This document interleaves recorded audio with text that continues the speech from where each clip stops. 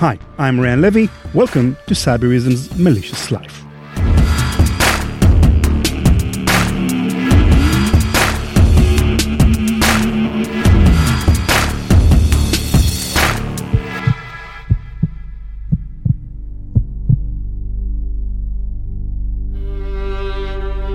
It's the middle of the night, and the dark waters are brewing underneath. Black foam floats across the ocean, an ominous sign of what's coming your way. There's no soul in sight. The vast sea is vacant from where you are to the sky's edge. Large clouds are hovering down, and the full moon sends its bright light rays, finding a gap between the clouds. Suddenly, a majestic pirate ship is revealed.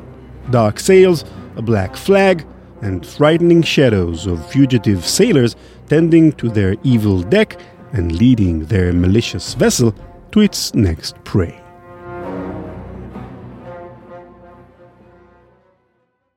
This legend of naval piracy, the undying legend of pirates, lives to this day in Hollywood and in our own shared imagination.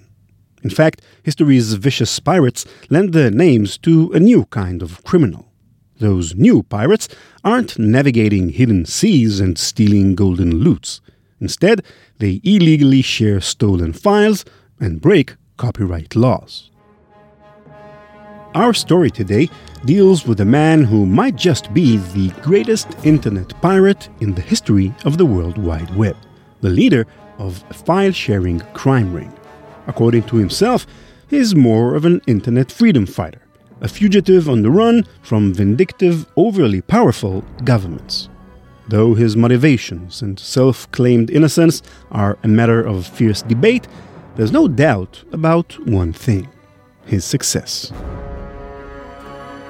He has had many names.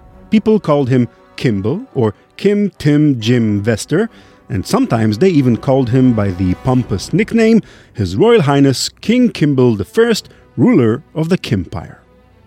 Mostly, he is known as DotCom, but his mother, she called him Kim Schmitz.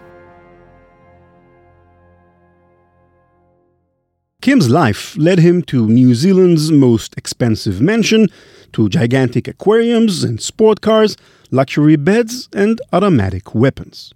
But they began in the quintessential doll country, Germany. He was born in 1974 in Kiel, a northern city and a German Navy powerhouse. In a past interview, he described his father as a violent drunkard who bit his mother and dangled him out of a window. In many ways, it was another window, a display window this time, that saved him from his troubles. A display with the ultimate prize for an 11-year-old Kim Schmitz, a Commodore C16. It was a bulky computer with an ugly-looking keyboard even by the standards of the 1980s. But somewhere inside of himself, Kim knew that this computer could change his life. So he did what every 11-year-old child would do. He started nagging his mother. Kim restlessly begged his mother for a computer of his own until she gave up and bought him the computer. Over time, Kim Schmitz began studying the Commodore, learning BASIC, and making illegal copies of video games. But when he wasn't playing with his new computer, Kim was bad news, especially in school.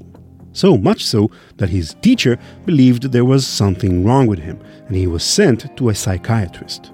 The rebellious Kim stole the psychiatrist's wallet and bought ice cream for all his friends.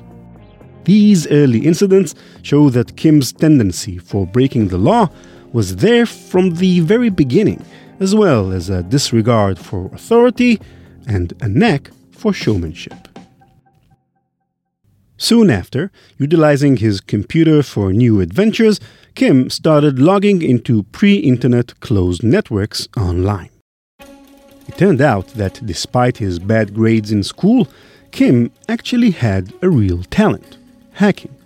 Pretty soon, the young teenager made a name for himself in Germany as a fearsome hacker.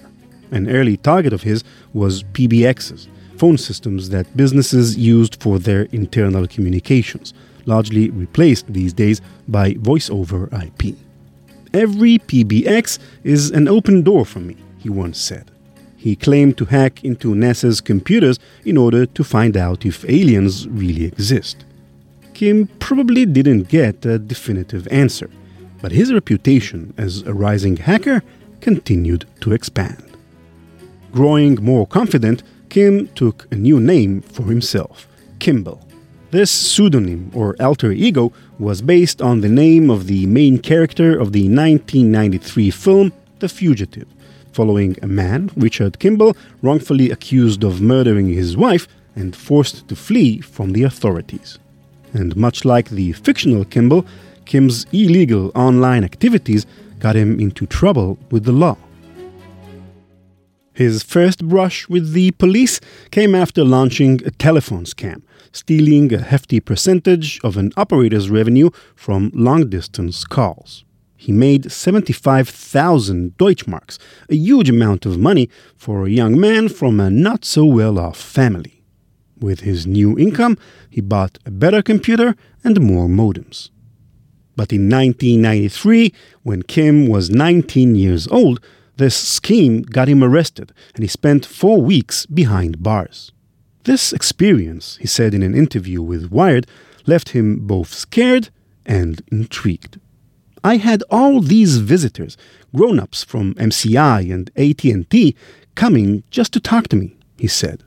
They wanted to know how he was able to hack into PBXs, and it was then that Kim realized that he was onto something interesting. Soon after being released, he was arrested again on more hacking charges. The judge considered his crime as nothing but, quote, "youthful foolishness." Despite being convicted of more than 21 charges, Kim got a 2-year suspended sentence. Using his arrest to boost his reputation, Kim started his own data security consultancy, Data Protect, and turned it into a successful business, providing services for leading companies such as Lufthansa. He says that he managed to hack into every company that hired his services. As money flowed into Kim's account, he began to adopt a more lavish lifestyle. His love of fast cars soon became an obsession, as well as his love of the media. Already a wealthy man, Kim wanted to become rich in another currency: attention. Trying to boost his own fame, Kim produced a short animation movie presenting himself as a special agent who breaks into Bill Gates' mansion, threatens him with an assault rifle, makes the billionaire soil himself, and then engraves the word Linux in bullet holes. Other, more serious ventures included starting several internet startups and developing his own luxury internet-connected megacar. It turned out that Kim would do anything for attention. He sold his data security company and produced another, more expensive film, which also took bizarre jabs at Bill Gates. After 9/11, Kim formed a shady hacker gang aimed against terrorists, another major PR stunt. Kim claimed to have hacked Osama bin Laden's Sudanese bank accounts and even offered a $10 million bounty for the capture of bin Laden. Around this time, the media also started paying attention to the internet's new playboy. Kim delightfully cooperated with this new attention, partly by spreading false information about himself. He claimed to have hacked Citibank's computers, saying he stole $20 million and then donated the money to Greenpeace. This story was obviously false, but it didn't matter. To the press, he was a star.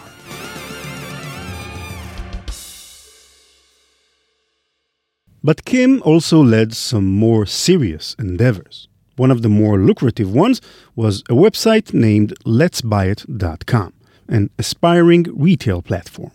The dot-com crash of 2001 nearly put an end to the company, so Kim took special means to save it. He announced to the press he was going to invest 50 million euros in Let's Buy It. Naturally, the company's stock surged, and Kim sold some of his shares of the company, making a significant profit. For him, it was all modus operandi, breaking the rules, garnering media attention, and using his showmanship for his profit. But for the authorities, it was insider trading. To this day, Kim claims he wasn't aware that what he was doing was against the law. He has a reasonable case to make. Insider trading was banned in Germany, where he was still living, only in 1995. But the authorities were convinced he knew exactly what he was doing and decided to press charges. It was a serious threat to Kim's growing empire. On paper, his new legal problem was much more threatening than the 4 weeks he spent in jail as a 19-year-old. If convicted, he could face a significant jail sentence. Kim Schmitz was evidently frightened by his insider trading charges, so frightened that he decided to flee. And so, just like the fictional Richard Kimble of The Fugitive, our Kimble ran away. He flew to Thailand in early 2002. While in Thailand, Kim talked about entering a quote-unquote new world and posted cryptic messages on his website implying that he may kill himself. Soon after, he crowned himself as King Kimble I, ruler of the Kimpire. Maybe he was really in a bad mental shape, or maybe he was just playing mind games with the German authorities. A short while later, the new quote-unquote king was arrested in Thailand and extradited back to Germany. Once again, though, a German court chose to treat him with clemency. He was fined 100,000 euros and given another suspended sentence. A year later, he was convicted on another set of charges and was slapped with yet another suspended sentence. The fine was comedic, much less than what he made during the Let's Buy It ordeal. With funds of his own, a renewed halo of fame, and a growing sense of self-importance, Kim traveled to Hong Kong. In the 19th century, the Chinese city was a safe haven for pirates, earning the infamous nickname Islands of Thieves. In 2003, as Kim left Germany for good, Hong Kong was about to become the home of a new kind of pirate. Internet piracy nowadays is just a mere shadow of its past self. When Netflix and other streaming services made tens of thousands of movies and TV shows available for customers just one click away, it turned out that people are willing to pay a few dollars to consume their content legally. The European Union found out that piracy declined by 34% in 2020 alone. But not so long ago, piracy was at its peak.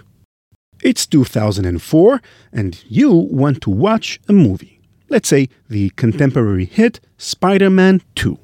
You can visit the movie theater, rent a copy at Blockbuster, or just download it online. You pay nothing and you get it relatively quickly, depending on your internet connection speed. It's extremely illegal, an act of internet piracy, but chances are you won't face any serious repercussions. The only problem was that there wasn't a single stable and fast file-sharing platform.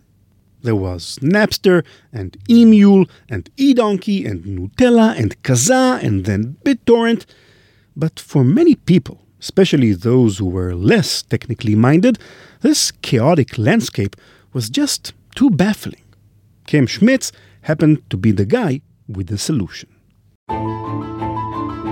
It all began with a fast car. Many different fast cars, to be specific. Ever since he got hold of his vast fortune, Kim developed an obsession with luxury cars. The failed megacar was just a symptom of his love of the open road. Later on, Kim also remarked that he once tried to break the German record for traffic violations. He actually became a regular participant in sporting events and even tried to start his own rally. In order to do so, he and his partner filmed several racing videos and sent them to several journalists, investors, and other potential partners. In the process, he and his partners began to realize that sending video files as email attachments wasn't a viable solution. This is how Mega Upload was born back in 2005. It was founded by Kim and his partners as a one-click hosting service where users could upload videos or other large files and then get a shareable link to download the file. It was a simple platform, enabling a simple path for people to share anything they'd like online. With HD films and videos gaining traction, Mega Upload was the best way for people to share large files online. It was before the age of cloud platforms, as Dropbox and Google Drive were only created several years later. And so, the website that was originally created to promote Kim's racing career became, much to his surprise, an internet sensation. Around the time of Mega Upload's launch, Kim Schmitz and Kimble both gave way to a new name, DotCom. Lexico defines a surname as a name indicating one's family, tribe, or community. By choosing this new name, Kim signaled that the internet was now his family, tribe, and community. He was no longer German and not really a true local in Hong Kong either. Online was the place where he felt at home. These were the good times. Mega Upload soon attracted more than 50 million visitors a day, becoming one of the world's top 20 websites and being responsible for a whopping 4% of all the internet's worldwide traffic. Kim.com became an archduke of the internet, a World Wide Web mogul.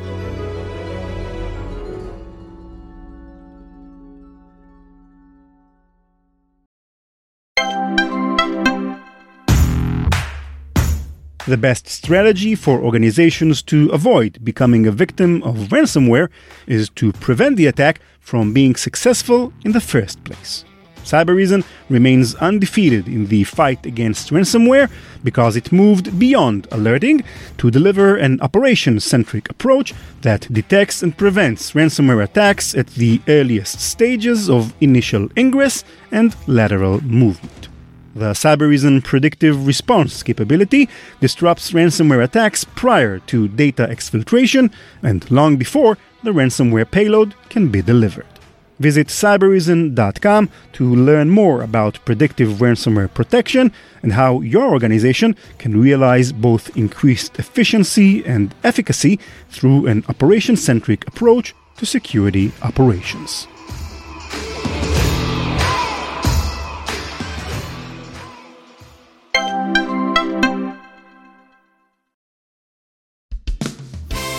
After getting married, he immigrated to New Zealand. Kim bought the most expensive home in the island nation, a vast mansion hosting pools, tennis courts, fountains, and large aquariums. The .com mansion became a new incarnation of the Playboy Mansion, an image Kim nurtured by surrounding himself with sports cars and barely clothed models. Always attentive to his own media image, he placed a gigantic sign spelling out the words .com Mansion on his premises, making sure everything was on brand. He worked out of a $100,000 custom-made bed, attending to his empire and building a reputation in yet another field, professional gaming. At one point, King Kimble was ranked as the world's top Call of Duty Modern Warfare 3 player out of more than 15 million players online. Millions of dollars flowed into his bank accounts, and he used them to buy cars, helicopters, and other luxuries, mingling with celebrities and living out his coveted Playboy lifestyle. But his behavior was also getting more and more bizarre. There are pictures of him wearing a Nazi SS helmet, and in 2014 it was revealed that he bought a signed copy of Mein Kampf, Adolf Hitler's book. Kim was accused of harboring secret sympathies for Nazi Germany, but according to him, he only bought the book as an investment. From its very beginning, Mega Upload wasn't just used to share amateur racing videos. The platform became a safe haven for copies of films, TV shows, songs, and books. All kinds of illegally downloaded files were shared using Kim's website. To this day, Kim claims that he was always ready to take down illegal content when asked to by the authorities or the rightful owners, and providing Hollywood studios with the ability to take down content themselves. In practice, it is unclear how attentive Mega Upload was to these requests. During the height of the website's success, the fact that Mega Upload was used to share illegal files, including pornography, was an open secret online. A later report in Wired showed internal emails proving that even Kim's partners were aware of the piracy taking place on their platform. In January 2012, the US government, aided by New Zealand's police, struck back. One day, at an early morning hour, Kim began to hear strange sounds above his home's roof. The millionaire had helicopters of his own, but they weren't supposed to be in the air. Something was off. Within moments, 2 helicopters descended on the mansion, with 77 officers entering the house simultaneously. A police officer later told a New Zealand court, quote, "Despite our staff clearly identifying themselves, Mr. DotCom retreated into the house and activated a number of electronic locking mechanisms. Once they gained entry into this room, they found Mr. DotCom near a firearm which had the appearance of a shortened shotgun." End quote. It was probably a tense moment of danger when cops finally broke into the panic room, but no shots were fired that day. Kim didn't try to stop the police officers who searched every corner of his home and seized many valuable items. Nearly $9 million in cash were confiscated, as well as 18 luxury cars. The racing aficionado had to give up his treasured vehicles, including a pink vintage Cadillac, a '57 Eldorado, and a Rolls-Royce Phantom Drophead Coupe. 8 television monitors and 60 computer servers were also taken. Even Kim's own helicopter was carried away. Mega Upload's domain name was seized, its servers were taken down, and the empire was crippled at once. According to the FBI, Kim had a doomsday device allowing him to wipe out the entire contents of Mega Upload's servers from afar, perhaps made for an event like this. For reasons unknown to us, Kim didn't use it. After the indictment documents were revealed, it was clear that Kim and his partners were headed towards a long legal fight. The US government alleged that the website was practically a criminal organization specializing in the distribution of pirated files. According to the prosecutors, Kim and his partners made more than $175 million from the distribution of illegal content. But with his cash money confiscated and his bank accounts frozen, Kim was paralyzed. He didn't even have the money to pay for his lawyers. When the US government hits you, it hits you hard. This time, there won't be any suspended sentences. A month after his arrest, Kim was released from prison. He still had the looming US indictment to face, but he had no intention of allowing his extradition to take place. Kim appealed to the High Court of New Zealand, which found flaws in the warrants used for the raid. This early victory allowed Kim to access some of his money and prepare for his legal campaign. He sued the GCSB, New Zealand's equivalent of the NSA, and also sued the local police for compensation, claiming that the raid on his house was illegal. This legal odyssey took years. In 2014, Kim won a couple of legal battles, allowing him to keep delaying the extradition. And 3 years later, he actually managed to get a confidential settlement with authorities. The United States kept pushing for his extradition, but the New Zealand courts weren't eager to streamline the process. Things soon became political. After a public report proved that Kim was spied on illegally by the government of New Zealand, he managed to get a public apology from the Prime Minister of New Zealand, John Key, who said, quote, "I apologize to Mr. DotCom.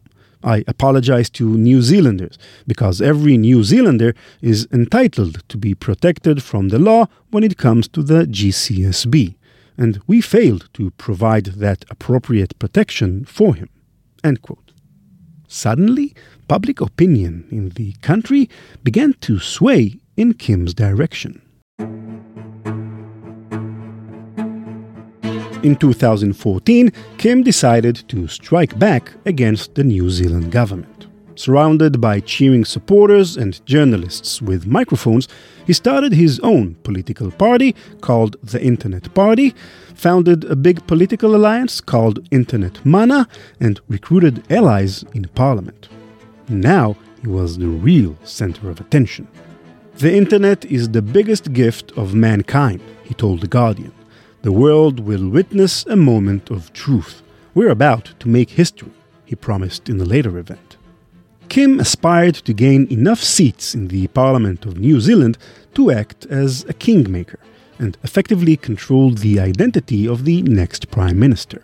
He himself couldn't stand for Parliament, but he used his money and standing in the media to lead the party as an outside figure. In the general election, Kim's party got 1.58% of the votes. Not bad for a boy from Germany playing kingmaker in a foreign country, all while facing legal scrutiny with the threat of imprisonment in the United States still looming over him. But it wasn't enough. The Internet Party and the Internet Mana Alliance failed to win any seats in the parliament, and Kim's plan failed. This brings us to 2022. Over the last couple of years, despite countless rulings and PR stunts, Kim's fortune seems to have soured.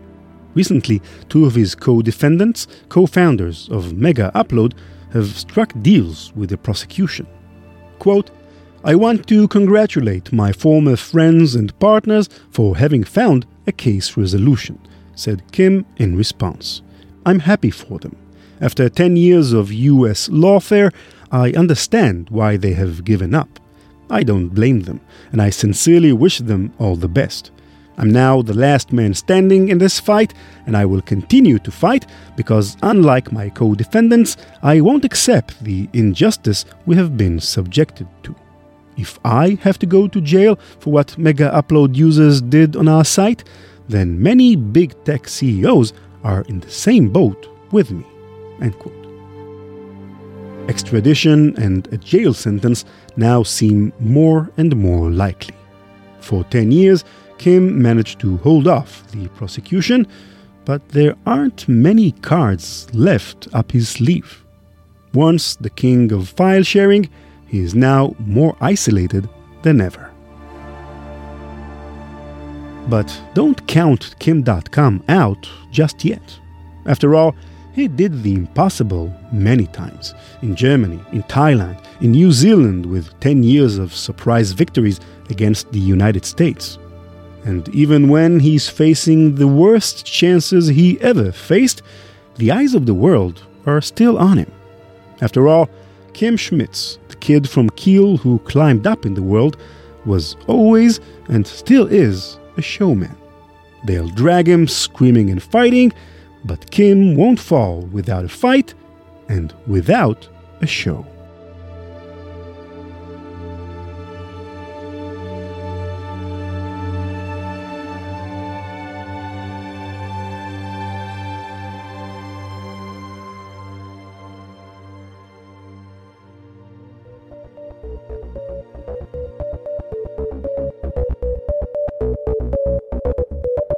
Hang on. That's it for this episode. Thank you for listening. As usual, I'd like to send some shout-outs to the pips who said nice things about us on social media. To Cockney, who lives north of Hadrian's Wall. That's Scotland, right? Who recommended our episodes about China's industrial espionage against Nortel. And John Paul Helvstone, assistant professor at George Washington University, who apparently loved the episode about Jan Sloot and his controversial compression technology. To Adam Krongold from Melbourne, I'd love to visit Australia someday, Adam. To Mike Odur Muhammad, Rishab from Ontario, Canada, and Joe Black from Virginia, who tweeted, quote, "Your podcast is exceptionally entertaining and does a great job of making geek speak understandable and dramatic. Don't change a thing." End quote. Thank you very much, Joe. Shout out also to Mike Karziza, I hope I'm pronouncing that right, from South Africa. The first listener I'm aware of from South Africa, so that's neat. Adam Krongold asked if there are any t-shirts of Malicious Life still available. And I do get asked this question quite a lot. The answer is yes, but currently only in conferences, in Cybereason's booth. So if you're on a cybersecurity conference, go check it out. And finally, Osincourt, who remarked following our previous B-side about hacking multi-factor authentication, quote, "Secure, quick, reliable login, or Squirrel, by Steve Gibson, is a much better method. No passwords to remember, and personal data stays in the user's device. No third-party company user database required." End quote. I agree with Osincourt. Steve Gibson's Squirrel sounds like a very interesting take on authentication, so if you're interested, definitely go check it out. Gibson also mentioned Malicious Life in one of his latest episodes in his podcast Security Now. As someone who's been listening to Security Now for years, you can imagine my reaction when I heard him mention our show's name. Woohoo! Malicious Life is produced by PI Media. This episode was written by Agam Kedem Levi, edited by Nate Nilsson, with sound design by Yotam Halachmi. Hadas Drucker does our social media. Follow us on Twitter at @MaliciousLife or me at @RanLevy. That's RANLEVI. Our website is malicious.life. Thanks to Cybereason for underwriting the podcast. Learn more at cybereason.com. Bye-bye.